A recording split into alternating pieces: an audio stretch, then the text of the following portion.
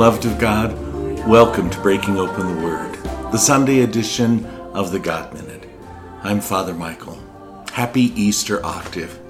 Today on this second Sunday of Easter, which has been designated Divine Mercy Sunday, we commemorate the mercy of God and His incredible love for us through the passion, death, and resurrection of our Lord Jesus Christ.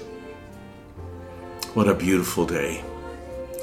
Today's gospel reading is taken from the 20th chapter of John's Gospel, verses 19 to 31. I want to share that gospel with you now. So let's just take a moment, place ourselves in the hands of Almighty God, and allow Him to speak to us through His Word. On the evening of that first day of the week, when the doors were locked where the disciples were for fear of the Jews, Jesus came and stood in their midst and said to them, "Peace be with you." When He had said this, He showed them His hands and His side. The disciples rejoiced when they saw the Lord Jesus. And Jesus then said to them again, "Peace be with you. As the Father has sent me, so I send you." And when He said this, He breathed on them and said to them, "Receive the Holy Spirit. Whose sins you forgive are forgiven them, and whose sins you retain are retained." Thomas, called Didymus, one of the 12, was not with them when Jesus came. So the other disciples said to Him, "We have seen the Lord." But He said to them, "Unless I see the mark of the nails in His hands, and put my finger into the nail marks, and put my hand into His side, I will not believe." Now a week later, His disciples were again inside, and Thomas this time was with them. Jesus came, and although the doors were locked, He stood in their midst and said, "Peace be with you."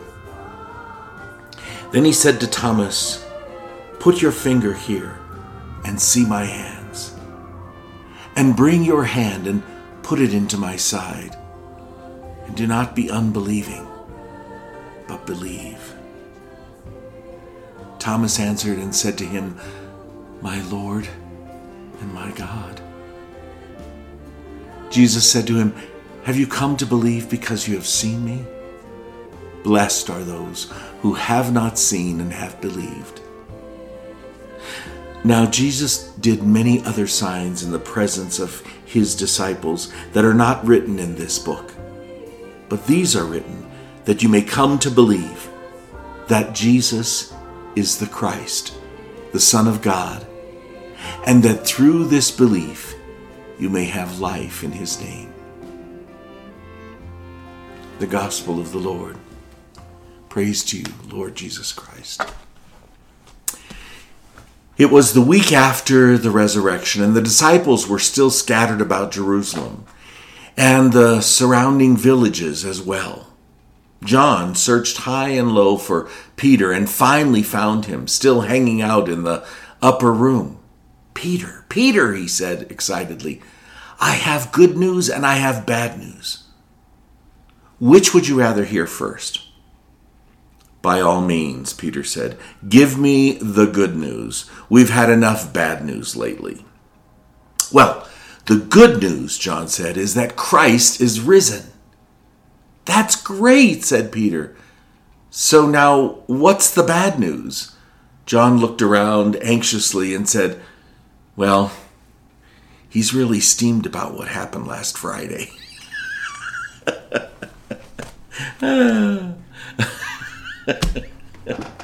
I thought that was cute. Sorry. First and foremost, before we get into the homily for today, on behalf of Father Ron and Lauren and the entire God Minute team, I want to thank each one of you for your affirming, positive, and enthusiastic feedback to us that we received from so many of you through letters and comments and everything, how you loved the Lenten season, the Lenten Conference of the Word, and especially the Triduum Retreat. How wonderful. We are so thankful that God blessed us all with that experience and that growth that we experienced in the past 40 days. So thank you. Thank you for your goodness. In addition, I want to congratulate and welcome our newest Catholic members who came into full initiation at the Easter Vigil. Let us continue to keep them in prayer that their new enthusiasm may have deep roots to bear great fruit in the world. And I want you to invite them, of course, to the God Minute. At first glance, it seems a bit odd to think of today as Divine Mercy Sunday. After all, isn't every day of our lives covered with God's divine mercy? Why has the Church chosen this Sunday to be a time for us to reflect upon God's mercy? Wouldn't it have been more appropriate for us to reflect on the mercy of God during Lent? Well, let me see if I can help clarify some things a bit.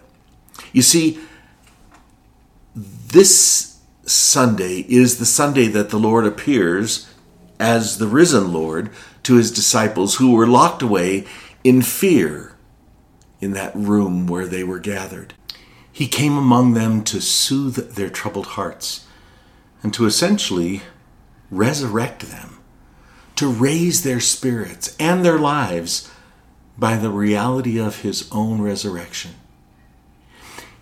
He raises them up with mercy so that they can become more merciful in return.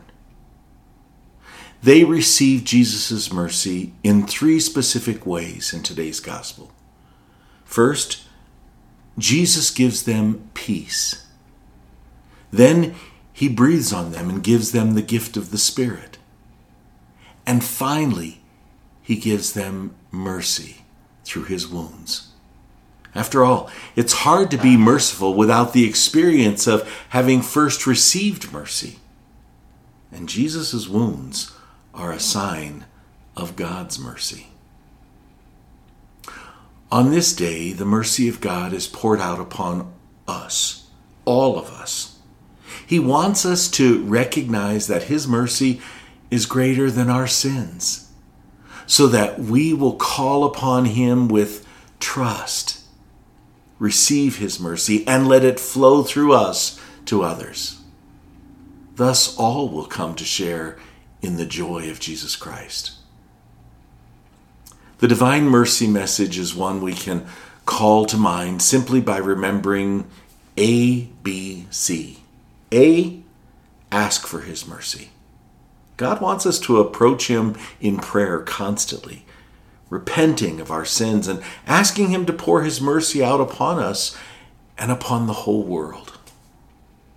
B, be merciful. God wants us to receive his mercy and let it flow through us to others.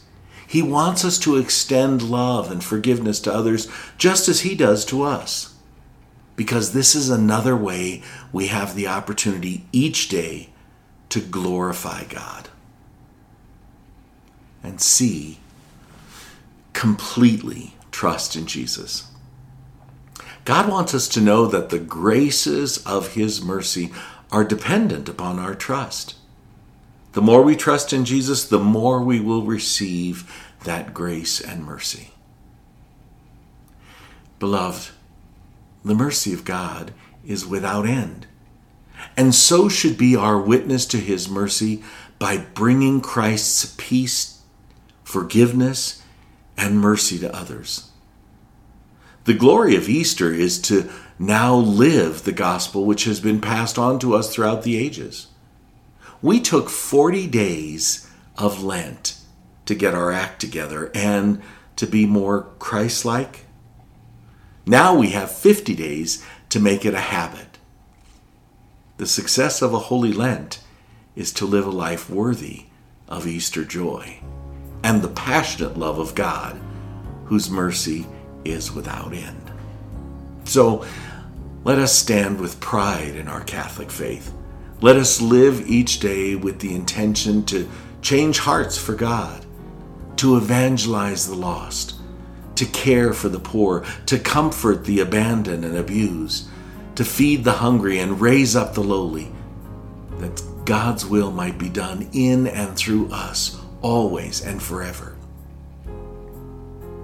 And to give you a little boost in the right direction, may Almighty God bless you, the Father, the Son, and the Holy Spirit. Amen. Brothers and sisters, it was so great to see the churches so full on Easter. Let's make that a weekly habit, shall we? Take good care of yourselves and one another, and we'll see you tomorrow. Happy Easter.